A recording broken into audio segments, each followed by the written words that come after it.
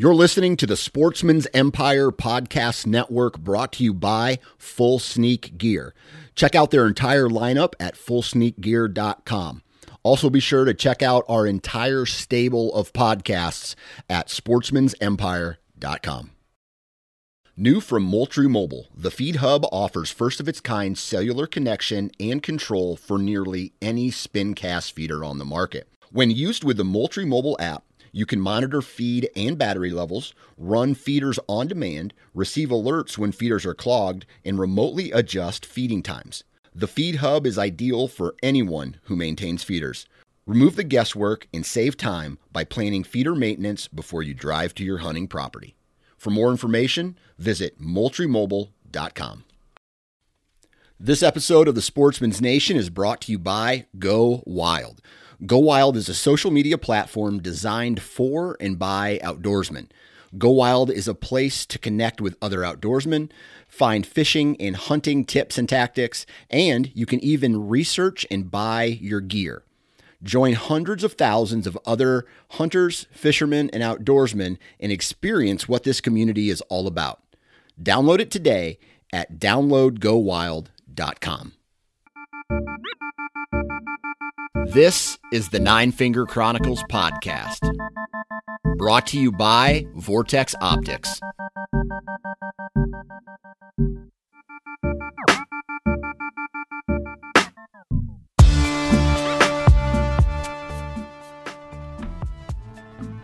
Happy Hump Day, everybody, and welcome back. I tell you what, I really appreciate all of you, every one of you, for taking time out of your day to listen. And today is no exception when it comes to the guest that we're going to be talking with today. Today on the docket, we have Ben Rising of Whitetail Edge. They do a YouTube series, and this is kind of a BS session. I'm kind of all over the place, but you know that about me already when it comes to the questions. Whoops. I had to shut my air conditioner off there. When it comes to the question that I asked, and today is just kind of a BS session. I talk about how he got involved in hunting. We talk about his kids and how he's involving them into hunting. We talk about, the big buck strategies as well. We kind of just shoot from the hip and kind of go everywhere where the whitetail takes us, the whitetail conversation takes us. This is an excellent episode, really good guy, and I highly recommend going out and checking out Whitetail Edge on their YouTube channel. So check that out as well. If you're not following along on the Nine Finger Chronicles, you need to do so, and I would highly recommend following along on my Instagram page and my Facebook page and some other stuff I'll be doing, especially the gear reviews that I've done. I've just launched, Monday this week, I launched a review on the hunting pants, merino wool, or not necessarily merino wool, but the hunting pants and bottom base layers that I wear. I think Thursday or next week sometime, I'm going to be launching another video that talks about my tops and how I layer my gear. And then the third one coming out probably next week or the week after is going to be all about boots and boots and socks and the combination I run there. So it's just a real quick review, basically a gear dump where I talk about the clothing aspect of what I wear. So keep an eye out for those things. I am going to be doing some giveaways here pretty soon. I'm going to be giving out some Exodus trail cameras, or a couple of them, I think. I'm going to be giving out one of their Lifts badass trail cameras. So keep an ear out for that. And here's what I'll say about that. Make sure you're following along on Instagram for that, and you're subscribed to the Nine Finger Chronicles podcast. So make sure you're subscribing here as well. On top of that, I think as far as we've had a crazy week at the Johnson house, man. My son, I tell you what, it's crazy. This world is absolutely crazy right now. We get last night at football practice, my son and another boy smoke heads, right? And so my son, he's not feeling well. He starts to throw up. All right. Concussion protocol says if he throws up once, it's kind of okay. His speech was okay. He was just in a lot of pain, whatever. He threw up again. Then he started feeling better. So anyway, we took him to the hospital, because the second time they throw up, you're supposed to take them in regardless. And so what we did was we got to the emergency room, and man, I don't know. We ended up taking him to the emergency room, and we sat there for an hour. Okay. And so I pop my head and I go, "Hey, what's the deal here? We've been here an hour." "Oh yeah." And then the guy says to me, "A typical emergency room visit will take 2 to 4 hours." And I'm like, "Well, you shouldn't call this an emergency room then. You should just call it a room." And he didn't really like that. Finally, a nurse came in, and he had my son had a minor concussion. And I don't know, man. That's the first, as far as somebody really getting hurt in my family. I mean, we've had sicknesses, we've had viruses, we've had to take a little bit of a stint for pneumonia in the hospital. But man, this is the first time we've had, I guess you would say, more of a major type injury in the family. And I guess I should just be prepared for that because, all my kids are in sports, or they're all very active. So me and my brother, we both had VIP passes in the emergency room. So I guess that's kind of to be expected when you have kids in sports. So I'm entering into that phase of my life is what I'm getting at. Now, if you feel that story has no place in this episode, please reach out to me and tell me. Don't leave a 1-star review telling me how shitty of a podcast this is.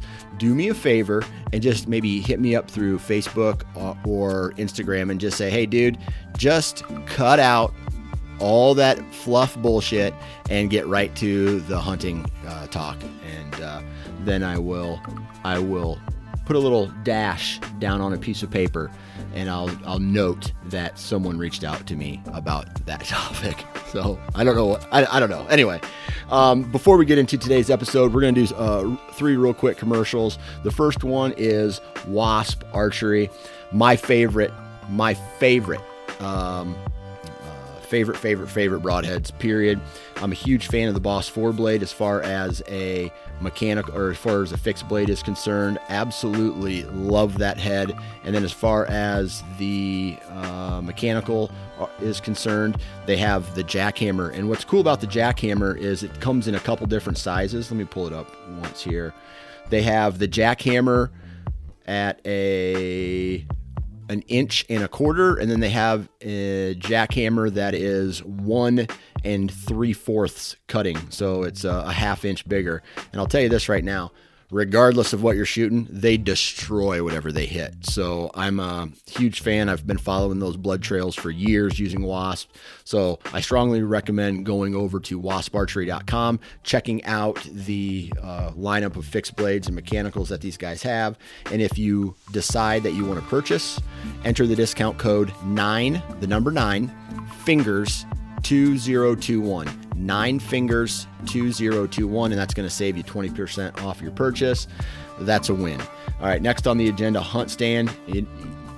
If you are an out-of-state hunter, if you are obsessed and are just always thinking about access routes and always thinking about the properties that you hunt, looking at terrain, looking at how wind goes through terrain, looking at topography, looking at contour lines, looking for any advantage that you can find on the animals that you're hunting, you need to pick up Hunt Stand. Because in today's world, man, I'm opening myself up to hunting other states, and obviously I don't live in those states, so I need a digital mapping type of device that is going to lead me in the right direction, and it allows me to catalog all my adventures by putting, hey, I saw a deer here once, or I saw a rub, a scrape here, or there's a fence crossing here, or here's water, or here's where my tree stands are at, or here's where I hung a trail camera. You get to document all of that stuff, and it's just a journal throughout the years of everything that you've learned about a piece of property. And the more you know, the better you're going to be able to hunt those properties. And you can definitely do that with Hunt Stand, right? So what I'm going to recommend is you go to huntstand.com and take a look at all the features that come with it. The best part is you can download it for free. There's no charge to download it. You can even mess around with it for free. And if you want to bump up to where all the awesome features are, it's only $30 a year.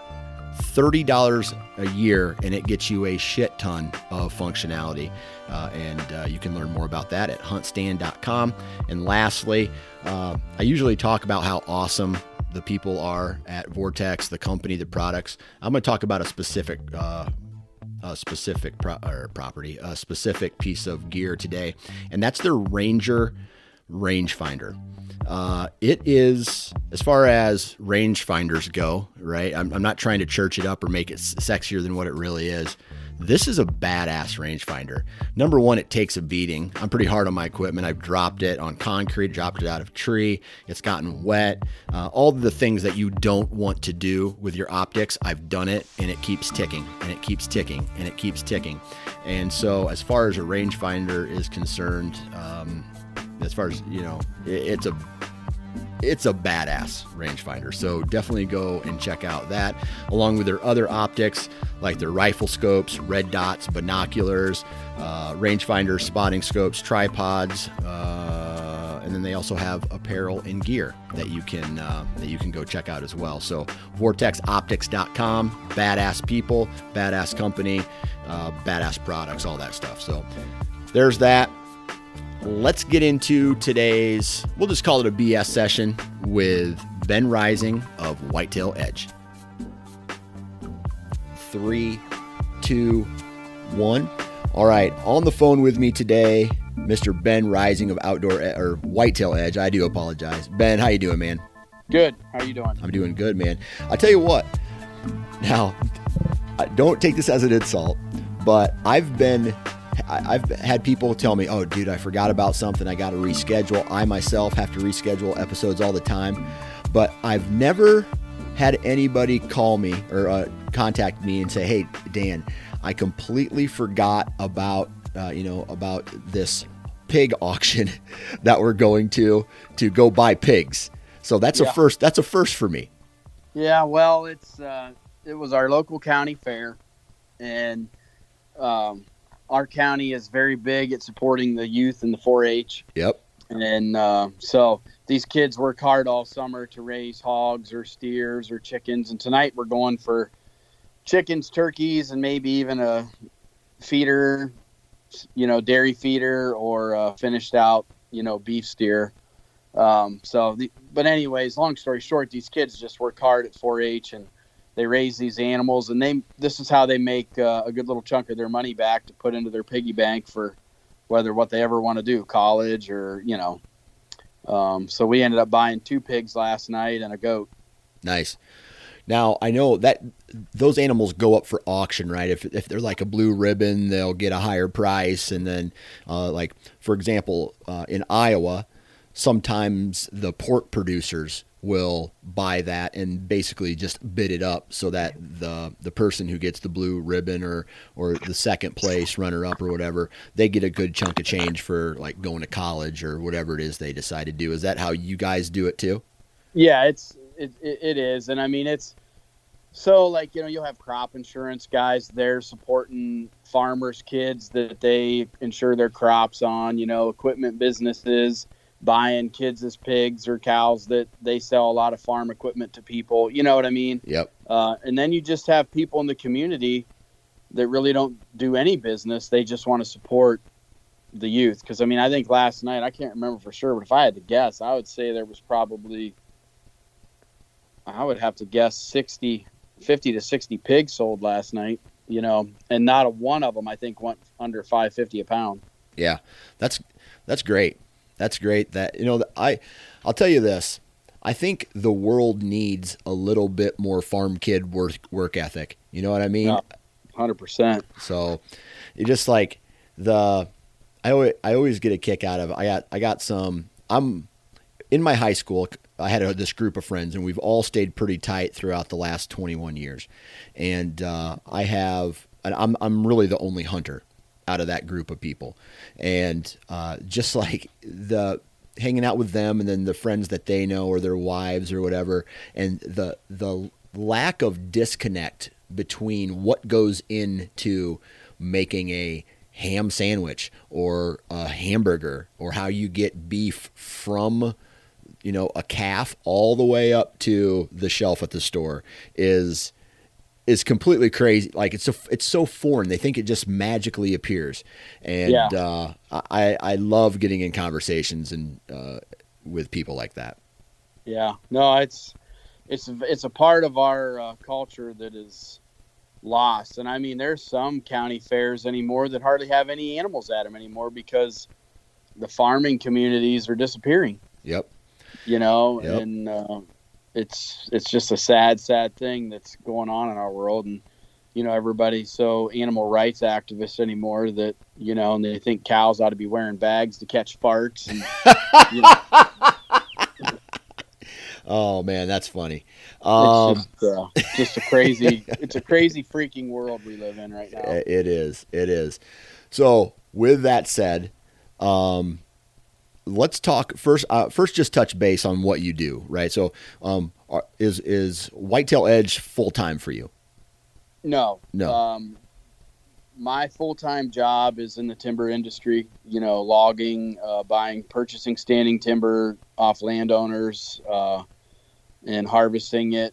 Then we take it to our mill. I work for a big sawmill in the Holmes County, Ohio. And we then, once it's at the mill, all the mill workers, whatever, there's like 27 people at that mill, it's all turned into green lumber and, hardwood. Then that's sold to people that produce furniture and cabinets and, what's ever in your kitchen or furniture you're sitting in, those kind of things. Gotcha. So it goes all over the world, United States, across the sea, everywhere. Yeah. But that's my day job. And then Whitetail Edge is, I've filmed ever since 2001. I think I started filming deer hunts.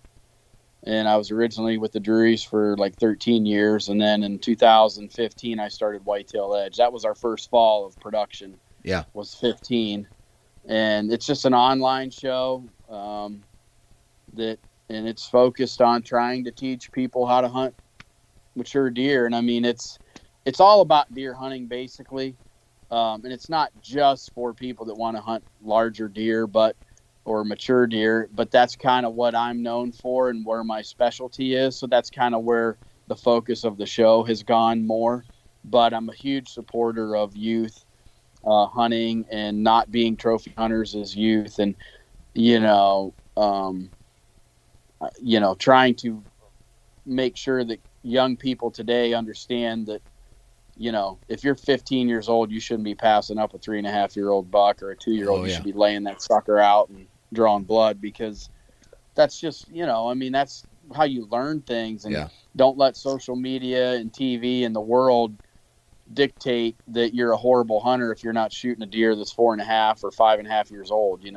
That's not right. Yeah. I just had this conversation with a guy who, one of his good buddies, I'm not going to mention his name, owns a very large piece of property, and he's putting his kid has already shot, I think they're 13 or 14 and have already shot 2 160 class deer.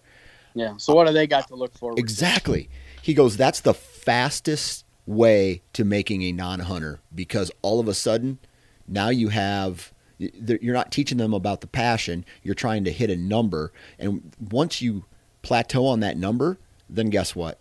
Because 200 inchers just aren't popping out everywhere, even on the highest managed land in the best part of, let's just say, Iowa, right? Yeah. It's like a fast track for failure, and I don't like that. And they're being spoon fed. Yep. They don't know what it's like to work for a deer. Then you have a gargantuan buck at 160 inches walk out and you're laying it down, and oh boy, I get it. I mean, I know a lot of dads that do the same thing, and I don't support that effort at all. I really don't. And I've pissed some people off before over my views of that.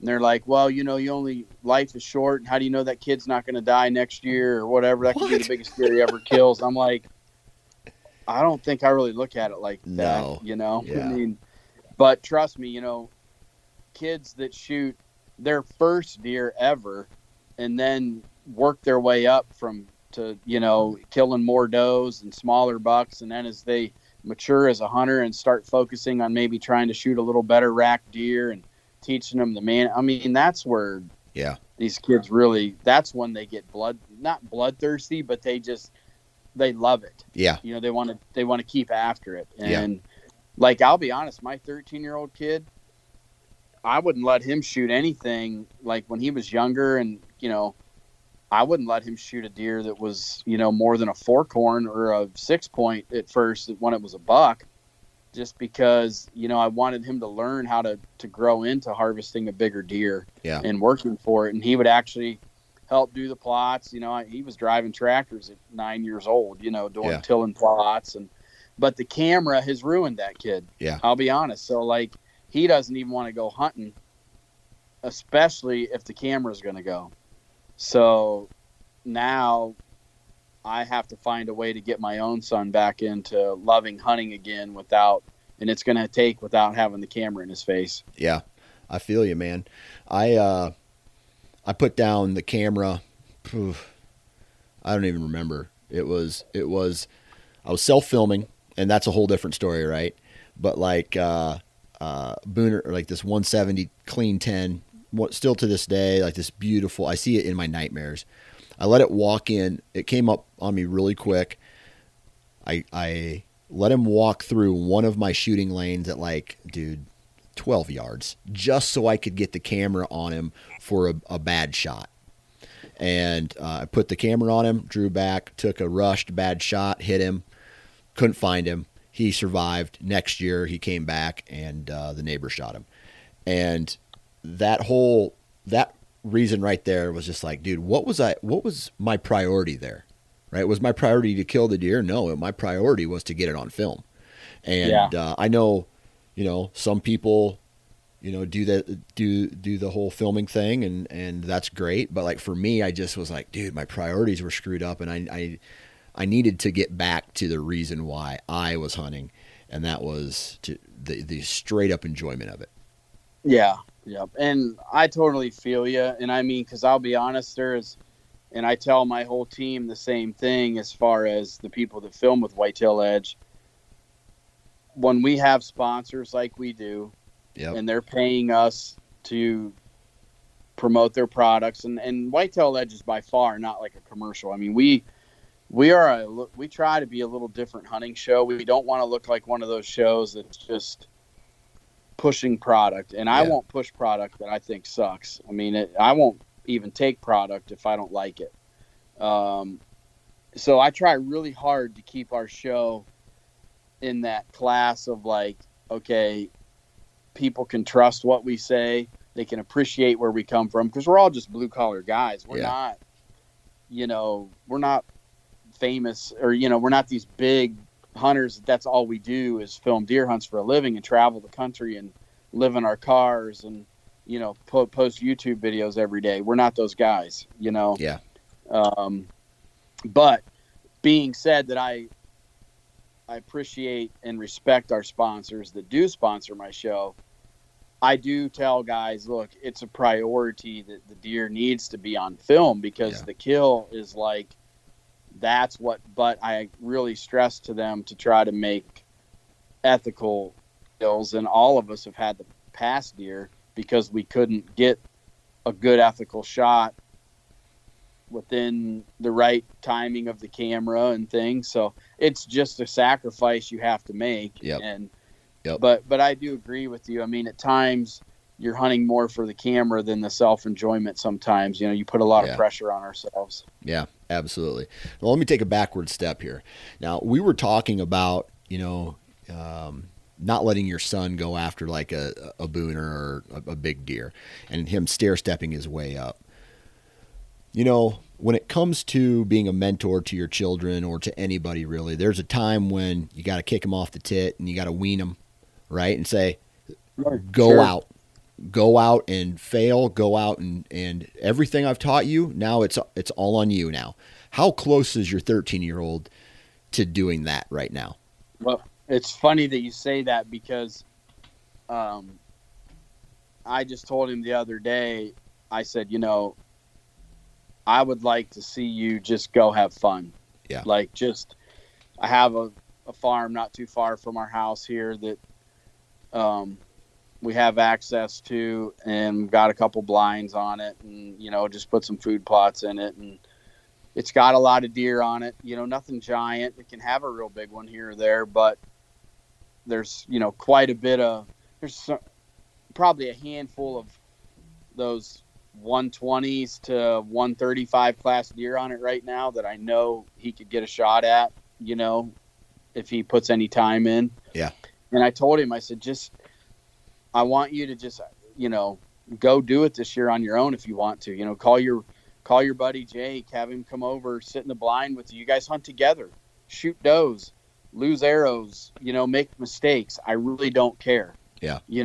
Just get out there and enjoy it again, because I'm so afraid of him losing it forever that he doesn't. But he's really into baseball right now, and he's played on 3 different teams this year, and he's really good at ball. So, like, that's a major focus for him. Briar is kind of a lot like me. He's laser focused on what he's doing at the time.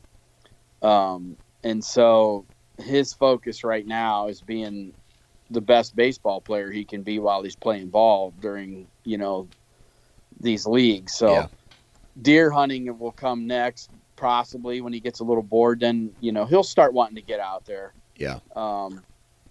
But I just want him, I think he's at that age now where he's old enough and he's had enough experience. He's killed enough deer that he knows what to do. He doesn't need me to sit there and coach him. Right. Right. Yeah, man. I tell you what, I was that same way, where I enjoyed going hunting and fishing and the outdoors until, like, especially kids who are in sports, right? They get into this really social, like, hunting can be social, but for me, it really wasn't, because not a lot of my friends did the hunting thing or the fishing thing. So it wasn't near as social. And then, in a young man's life like that, you got the social aspect, which is really intriguing for the youngsters, and they go into sports and they go into high school, and then they even go into college. And unless they're just diehards, the hunting and the outdoors tends to take a little bit of a back seat it did for me anyway. But once I started having more free time in the quote unquote real world is when my passion really started kicking back in again. Yeah. Yep. And to, like, to Briar's defense, he has lived in the middle of nowhere his whole young life. You know what I mean? And so, like, just like, for instance, camping. Okay, we do some camping and stuff. But when we go camping, the last place they want to go is to a state park for nature and hiking trails. Right. They want to go someplace where they can go to a swim park, or we can go do something fun, because every day of their life they're seeing turkeys or deer, or stopping on the road for a deer and or fawns to walk across. Or it's no big deal. Yeah. It's just part of life to them. And, being, around the woods or whatever. So I think that too has a factor in, as he gets older and maybe gets to experience more of that life of, I guess you'd say, suburban life or city life type thing, where you're not exposed to living like this every day, he'll probably start to miss it. Yeah. Yeah. He just doesn't know that yet. Right. That's a fact, man. That's a fact. All right. So let's go even further back now. Right. And I want to talk about you. Did you come from a hunting family? Were you introduced by a dad or an uncle, or did that come later in life? Well, yeah. So my dad, my grandpa, he grew up hunting too, but they really didn't have deer in Ohio like when my grandpa was growing up, and nor my dad. Deer hunting really didn't become a thing in Ohio until basically the late 70s, I would say, into the early 80s is when deer started really showing up in Ohio to any kind of degree. But my dad was a trapper. He liked to trap, and he used to do predator calling. He never deer hunted until I started wanting to deer hunt, because we had a family friend or two that deer hunted, and I was really intrigued with that. I grew up on a small farm, milked some cows, worked for some local farmers, but I grew up cutting my teeth trapping, squirrel hunting, rabbit hunting. And then, I probably started bow hunting when I was about 13, 14. Gotcha. Somewhere in there, just with an older like bear whitetail 2 hunter with some aluminum arrows, and didn't even know what the heck I was doing. Absolutely. But I could shoot the thing instinctively into hay bales in my backyard. And, I just basically was using whatever I could find that people would give me, or, to screw onto the end of my arrow, or, those type of days. But the trapping, I think, because I was trapping at a very young age, my dad, I was setting my own traps for raccoons, and I was catching red fox at the age of 12, and that's no lie. I mean, my dad's got pictures of me running my own fox line at the age of 12 with a whole line of red fox that I would sell. And even back then, the locals thought he was lying because, red fox are not easy to catch. Right. They're cagey, they're scent oriented, and I picked all that up really early. Like, my dad drilled that into me when I was a kid, and I used to do like dirt hole contests, setting traps at trapping conventions. And cool thing was, I can remember being a kid, just a youngster. Like, I'm 47, but I can remember being like 12, 13 years old and watching Tom Miranda do seminars on trapping at the trapping conventions. Yeah. That's crazy, because not a lot of people look at Tom Miranda and say that dude's a trapper, right? They look at him as the world-class bow hunter. Yeah. Tom was a hell of a trapper. I mean, that's how he started out. Yeah. Was his trapping books and trap line. And I mean, Tom Miranda's the real deal. I mean, and a lot of people probably don't, I guess, get that, like, especially this younger generation. A lot of people maybe don't know who Tom Miranda is, but Tom Miranda is one of those guys that my guess is you could drop him out of a plane anywhere and he'd probably survive. Yeah. Yeah. I heard a story about him when he was down in South Africa. I don't know if he got stung by something or bit by something, or he was having it might have been his pancreas or something, and he had to go through like war zones to get to a hospital. And he just a tough son of a gun. And that's I don't know. I like hearing stories like that. But well, and the reason why, Dan, is because we're losing those kinds of people in our culture. Yeah, that's a fact. Our future is, they're out there, but the youngsters today don't know what it's like to go without much. I mean, I know there's some out there that do, but most of the younger generations today don't know what it's like to get calluses on their hands to earn the shoes they're wearing. Yeah, that's a fact. It's my own fault with my own kids, right? They have things that I don't know. I was bitching to my wife about the cost. My daughter got a $75 pair of shoes, and I about shit my pants. And when she's like, "Oh well, they're nice. She can use them for school." I'm like, number one, she's gonna grow out of them in a couple months. Number two, this kid does not deserve a $75 pair of shoes. I was wearing Walmart specials up until I was in 9th grade before I ever had any type of name brand shoe. And I was like, oh my God, this is the most important thing in my life. Then you get older and you're like, it doesn't mean anything. The brand on that shoe doesn't mean anything.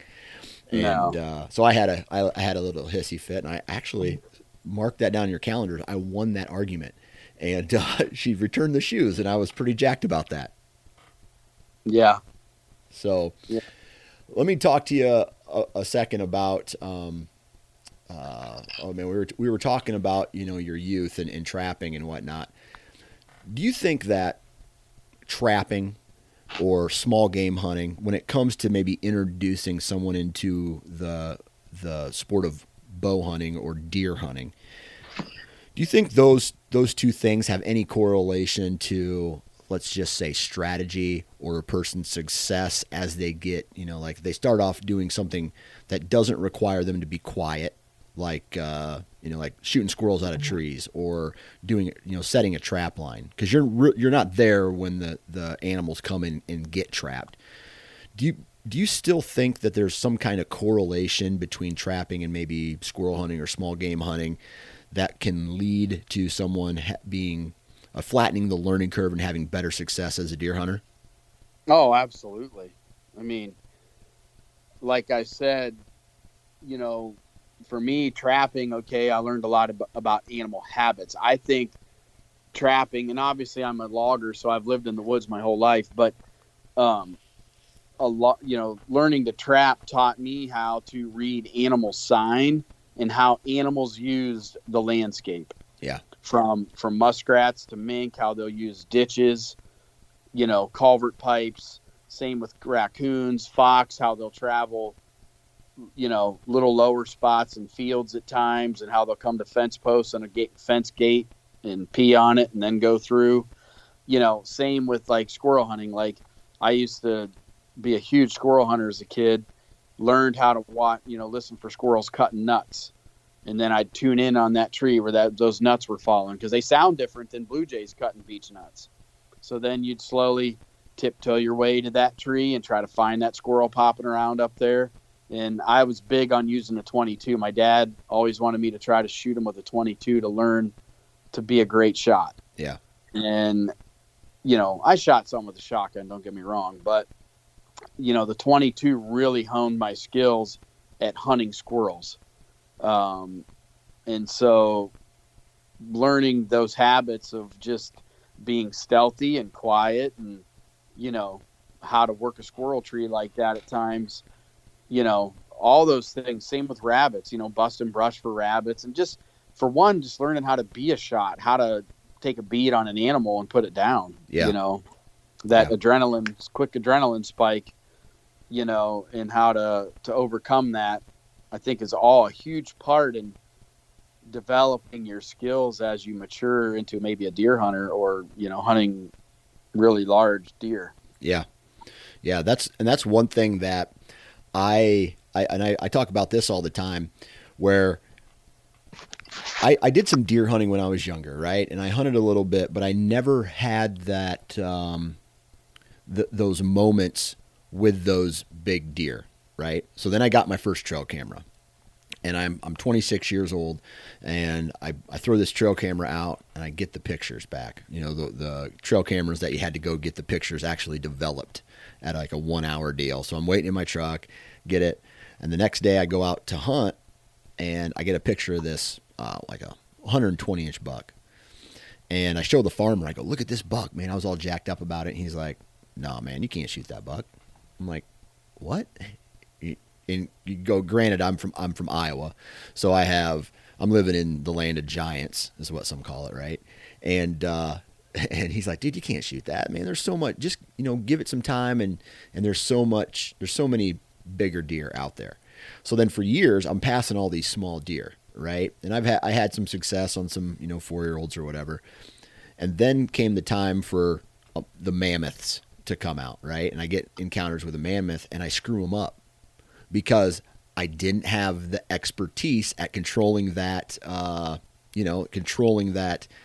adrenaline dump at the time when you can't get that unless you have experience at shooting deer, right? So I missed out on all that, and I skipped it, and it led to me screwing up on some pretty impressive animals over the years. Gotcha. Yeah, I don't know. I think, like, going back to the kids, just kill stuff. Right? Just get out there and run that trap line, shoot those squirrels, shoot those does and small bucks, and all that will kind of lead into, you being successful really in any stressful situation. Yeah. Oh yeah. 100%. Yeah. Without a doubt. So, okay. So when you were a kid, you said you started bow hunting when you were like 14 years old, 13 years old or whatever. At that point, was it cannonball in everything, I'm a bow hunter, or did that take some time till you got into the quote unquote hardcore stage?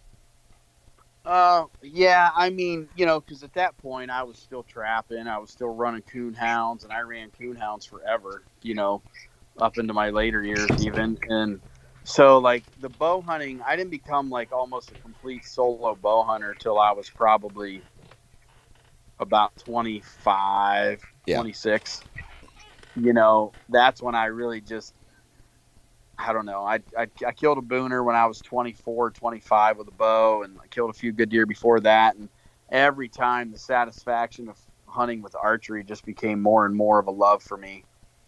Yeah. And I couldn't get away from it, Yeah. and it's just a different feeling, and nothing against anybody that's shooting a deer with a gun. Cause I just love to hunt so much. Archery gave me a longer span to hunt, Yeah. And that part I liked. I get to hunt earlier and get out in the woods more. And, I just fell in love with bow season, and I still love shooting turkeys in the face with a shotgun. That's a fact. Like, I'm not a turkey guy. Self-admittedly, I get excited about turkey hunting when it's turkey season. But dude, I think about deer all the time. Like, I think that if a medical professional like did some kind of survey on my brain or scan on my brain, they would say like, oh, this guy has some kind of compulsive disorder. Yeah. Oh, absolutely. I mean, I think we all would. Yeah, absolutely. All right, so I got to ask you a real high level question. You can take it any direction you want. What do you love about hunting? What do you love? And you can even boil it down to bow hunting. What do you love about bow hunting? Well, that, man, that's a deep question because, there's so much about it that, you know, I, it's weird.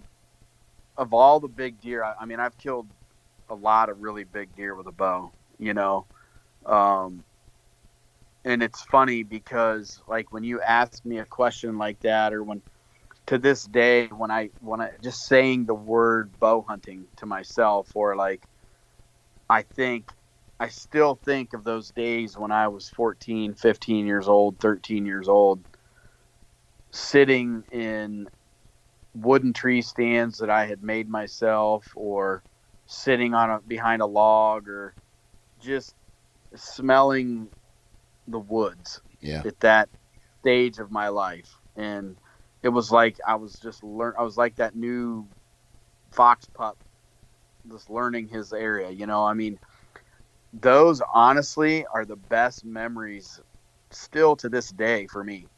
No matter all the big deer I've killed, and I've killed 200-inch deer, those are great memories. Don't get me wrong, and I love them, and I'll never forget those times. But there's something really special when you're becoming a bow hunter and you're learning, and like even now, like as the seasons start to change, and I may be walking a piece of timber to estimate it, and you get those subtle hints of smell of fall as the leaves are starting to turn, or like after a rain. And I mean, it just takes me to a place that in my mind, like it almost gives me chills, and I'm just so thankful that I was blessed enough to be able to live this life, and experience that God was, that I grew up in a family that I got to have that chance, yeah, and I didn't grow up in a concrete jungle and deal with some of the things that these poor people have to deal with in the city, in yeah, these big cities, or some of these kids that, I mean, why I was lucky enough to get this way, I don't know. But, so bow hunting for me is like, I just love everything about it, of the freedom of what you can experience. And it's the one-on-one with me and that animal, yeah, it's just a different feeling, and it's so hard to describe to people, like how you feel after you blow an arrow with a perfect shot through an animal. Well, I don't care if it's a doe, a coyote, a turkey, whatever it is that you're hunting with a bow, and you make that lethal shot. It's just like, it's a really respectful. I mean, it's not something that we should take for granted. yeah, And, and I think so many people do these days to a degree. They're hunting more for what they're going to get on Instagram and Facebook than they are for their own satisfaction. yeah, They're doing it for and I honestly think that's why a lot of people miss deer, Dan. They make bad shots because they're already tagging the deer in the back of their truck, thinking about what all their buddies are going to say or how many likes they're going to get on Instagram and social media, before they've even put the arrow in the deer. Absolutely. Agree. I couldn't agree more with you.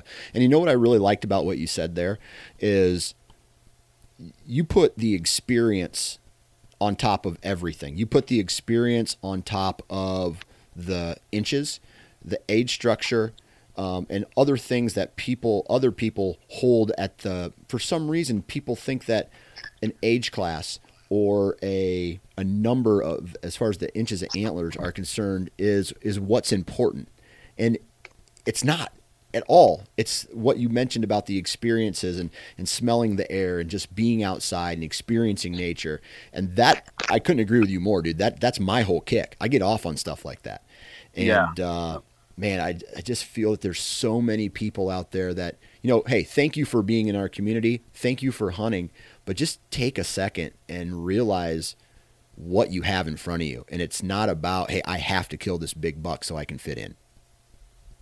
Yeah, 100%. So, yeah. Now, go ahead. That's the one thing that, people need to understand. We're all on the same freaking team, man. If you're a hunter, we're all on the same team. And, I don't care if you hunt high fence. I don't care if you hunt over a freaking corn pile.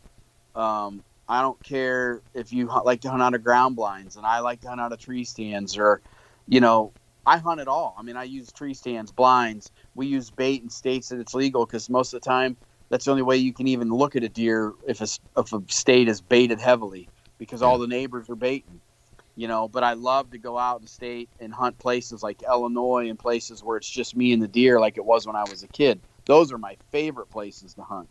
And, even here in Ohio where I live, baiting is just ridiculously crazy. Yeah. But even there, I've learned how to hunt these big bucks, not on the bait, but how they use the bait at night and how they go to it or how they're working the does off the bait, where they bed. It tells me where they're at, where they're bedding, and then I hunt them that way still and I kill them. Yeah. And it irritates the snot out of people, but I just do it differently. Yeah.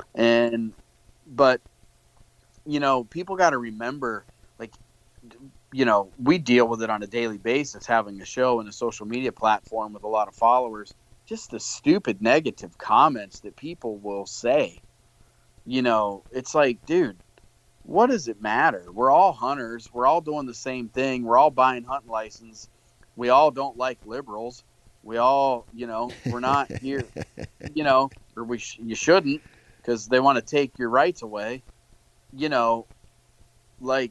support one another. Yeah. Maybe you can Same think team. something. Yeah. Doesn't mean you got to type it out, so what? It makes you upset that some guy is standing there taking, he just shot a deer over a pile of corn in Kentucky. So what?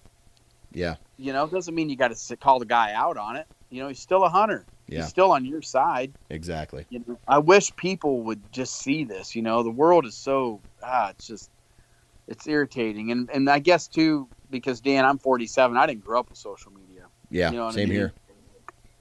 Yep. And so, I just never was worried about that kind of stuff and feeling like I had to prove to anybody. And, when I was younger, if you and a buddy didn't get along or you guys had a disagreement, you beat each other's ass in the yard and you get over it. Yeah. And you were best friends again. Yep. But you always had each other's back. Yeah. That's a fact, man. And the focus is on the division. Yeah. That's how hunters should be. It doesn't matter if you're a crossbow hunter, a bow hunter, a stick bow hunter, a rifle hunter, a muzzleloader hunter. We are all brothers in this and sisters, and we should support each other no matter what. Absolutely. I agree, man. I couldn't agree with you more, man. And that's what a lot of guys are a lot of guys talk about who have said the same thing that you have. Once we can connect as a community and really get on board, it would be impossible for an anti-hunting organization to take down 11 million voices. You know what I mean? Or however many voices there are in the hunting community, except instead we're bitching about we're throwing memes on the internet and we're bitching about saddle hunters or crossbow hunters or exactly. Whatever. And I don't know. It's to the point where it's hilarious to me to look at this. I just shake my head and laugh at it. Yeah. Yeah. I mean, it is hilarious and it's sad at the same time, Yeah, that's a fact. you know. But I can tell you, I had a little faith restored not this past weekend. I did a Deer Acid Classic. They had me down there for that. And, standing in front of that crowd of people, all these Buckeye rednecks that I live here with, give me a lot of hope that there ain't nobody ever going to take our guns. Yeah. Yeah. I mean, it's if it comes down to that and the people have to come out of the woodwork, it's amazing how many people are on our side. Yeah. You know what I mean? Yeah. Like, I think they know it. Yeah. I think that's why they're so worried about the whole Trump train and all this stuff. I think they understand that the rural community is way bigger than once it comes together. Yeah. Well, I think when it comes to just like politics in general, I don't care who you voted for. That's your right. You can vote for whoever you want to vote for. That's the freedom of this country. But when people, these loud voices, and I was talking to my wife about this, like there's going to come a time, and this is one of the only time I've ever talked, I guess you want to call it politics on this podcast, but there's going to come a time where the majority of people who, in my opinion, I believe it's the majority, who don't complain, they go to their jobs, they go to work, they don't protest, they don't riot, they're just quiet.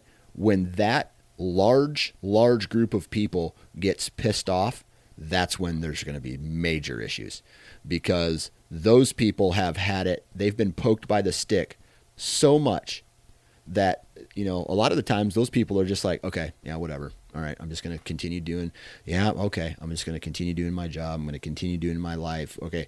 All right. They're taking some rights away from us. Okay. All right. Whatever. It's not a big deal. Whatever. Okay. You're not doing that anymore. Like, there's going to be a time where that large group of people takes this country back, whether they do, like whether people realize it or not.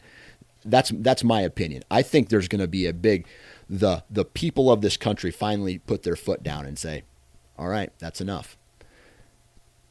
Yeah. Well, and I think too, and I don't think that every person that say maybe voted for Biden is 100% like a liberal by any means. Yeah.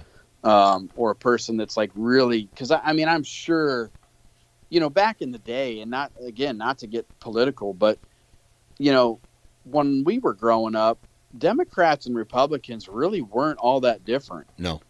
Nope. They really wanted the country, in my eyes, to just be a good place for everybody to live and be successful. They had some different views on certain things, but this whole thing of like, just, and I'm not afraid to say it if I make people mad, but like this whole like men competing in women's sports and, this transgender stuff nuts. And all this, the gay rights. And I mean, when did it become bad to be a man or to be a woman or to who you were that God made you? I mean, like, since when is that a crime? Yeah. Or to, I don't know, like to be a person that serves God and goes to church, like now we're the enemy, I mean, we are in those times, Dan, where, the Bible talks about it, that right will be seen as wrong and wrong will be seen as right. And we are entering those days. Yeah, I agree. It's nuts, man. I just, as a parent in this world, I just have to do my best job to educate my kids, to keep them on the right path, but at the same time make the right decision. And I think that's the hardest part as a parent, is to teach a child to make I can say what is right and wrong, but to teach them to know the difference between right and wrong, and to like, that's the tough part. And that's my goal, is just like to educate my kids on what's right and wrong and what, outcomes of things. My kids are way too young to understand some of that stuff right now, but I don't know, man. Coming back to it all, outdoors, being an outdoorsman plays a huge role in that, getting my kids to be outside. And when they're outside enjoying nature, they're not like consuming all the other crap that is being fed to them through maybe like a device or a I don't know, the television or, social media or whatever. I just take them outside and have them just get disconnected. Yeah. Yeah. Well, I mean, dang, dude, I think about it now, and I'm hoping I can be able to do it this year. But I have seriously thought about like not having my cell phone with me while I'm sitting in a tree stand. Yeah. And it's hard because, we're so connected in the world now, and like whether it's through work and emails or with the show and editors and things going on. I mean, there's always something. But again, it's like feels like we're always looking at it. Yeah. You're sitting in a dang deer stand and you're looking at your phone. Yep. And it's like, what am I doing? Exactly. I'm even guilty of it. Like, It's like, man, what the heck am I doing? And it's like, I can remember being a kid and, sitting in those trees, never having cell phones up until the age, I think I got my first actual smartphone when I was like 38, probably like 10 years ago, 39, somewhere in there, 37. But, and I didn't even know how to text. I had never even texted anybody then, Yeah. And then I kind of liked it because I don't have to talk to that person. Yeah. I can just text them. But man, it's like made things, in my opinion, it's made things worse for as far as just, I noticed last night sitting at the fair, me and my wife were just sitting there in between the break of the auction. We were sitting on a bench out there just eating a sandwich, and I just started looking around, and it was amazing. It was like a bunch of like robots. Yeah. Yep. Kids walking around with their hand up to their face and their nose in their phone. Yep. With 3 other kids beside them doing the same thing. Exactly. And adults, all of us doing it. And it's like, what is going on? It was just like this like revelation that just smacked me right in the face. And it's like, just look around, I feel you. It's a lot of power to have in a kid's hand. Yeah. It really is. And I'll be honest, my 13-year-old boy, he does not have a cell phone. Yeah. And he deals with some crap over it. And he's a little mad at me at times, but I think he understands it. But there's no way I'm giving that kid a smartphone at his age, Yeah. And, a flip phone, like if he's on his 4-wheeler and he's going to grandma's to do some mowing or something, that's one thing. So he can get a hold of us if something happens. But I don't know, man. I think people really need to think about things because it's just a lot of power in a kid's hand. And I know this has nothing to do with deer hunting, but it does in a sense, because if a kid's on his phone the whole time he's deer hunting, he's not going to learn how to deer hunt. Nope. Not at all. Agree. 100%. 100%. Now, let's take a hard pivot real quick. And let's talk about, okay, you're from Ohio. Like outside of Ohio, do you have a favorite state to hunt? Yeah, I guess I would say I do. I guess I don't know. I might be partial to 2. I mean, it'd be a tie almost, but Iowa and Illinois are really special places, and Iowa's so special because you can only partake of it as a non-resident anymore, like every 4 to 6 years. Yep. So I guess there you have so much anticipation when you go there. And I've never been let down going to Iowa and seeing a big deer, no matter where I'm hunting. Yeah. Public or private, whatever. I mean, it's just they're there.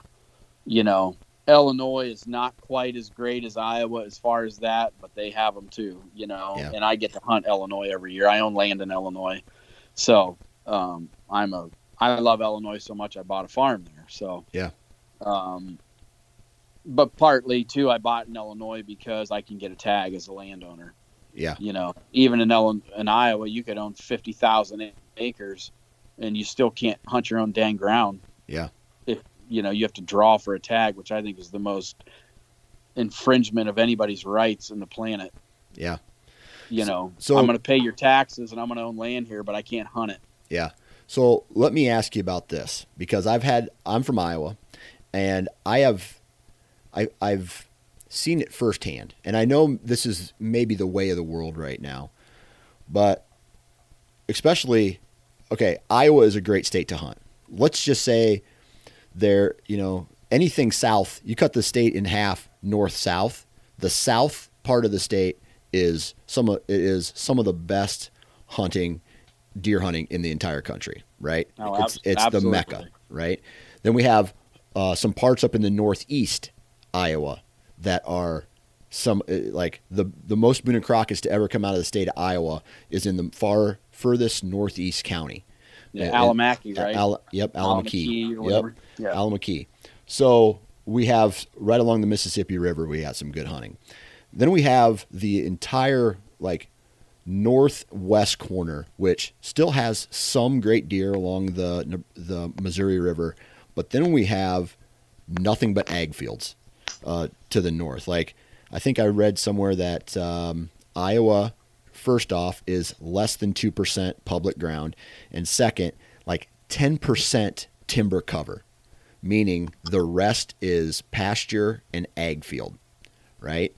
So the cover is, there's cover there. The deer get big. They have a lot of crops. We have good opportunities for residents, maybe not so good opportunities for non-resident landowners. Here's the issue that I see, and I've witnessed this firsthand because I've seen large chunks of land get bought by out-of-state land hunters, and they turn it into an outfitter, and it kicks all the locals out, right? So the devil's advocate in me wants to say, if landowners get to have a tag in Iowa because they do pay the taxes and all that stuff, do you feel like that would just bring more big money into the state, exploit the awesome natural resource that we have, and then kick the locals and other people out of their, let's just say, permission type spots? Well, I mean, there's no doubt that it would open it up to like any other state that allows you to get a landowner tag if you own land, and it's gonna basically make it to, and I guess here's the thing, how I look at it. Are you going to fault a guy for being successful and having money that he wants to buy a farm in Iowa? Right. And then he can't hunt it. I also understand the point of like, okay, because I've seen it happen where I live. It's happening right now. Yeah. A lot of land is selling around my house in this county and the area that I'm in. And I moved here just for the deer hunting. I moved 2 hours south of where I was born and raised just for the hunting here. And now it's changing completely in the last 15 years because all the land is being sold, but it's being sold into smaller chunks. I think what Iowa needs to do is like, if you're a landowner, you need to own a certain amount of ground. You don't open it up to where just every little guy can go buy 20 acres and get a tag every year, because that'll change the way Iowa is 100%. Yeah. I mean, I think it needs to be more, like you need to own 100 acres or 208, whatever they want to do, just something to allow some people that love to bow hunt in a sense, because most people that are going to spend that money, Dan, aren't really going to be those people that you're scared of. Yeah. Yes, it may take away some hunting for a few locals that have hunted there forever, but that chance goes with anything if you don't own the land. Yeah.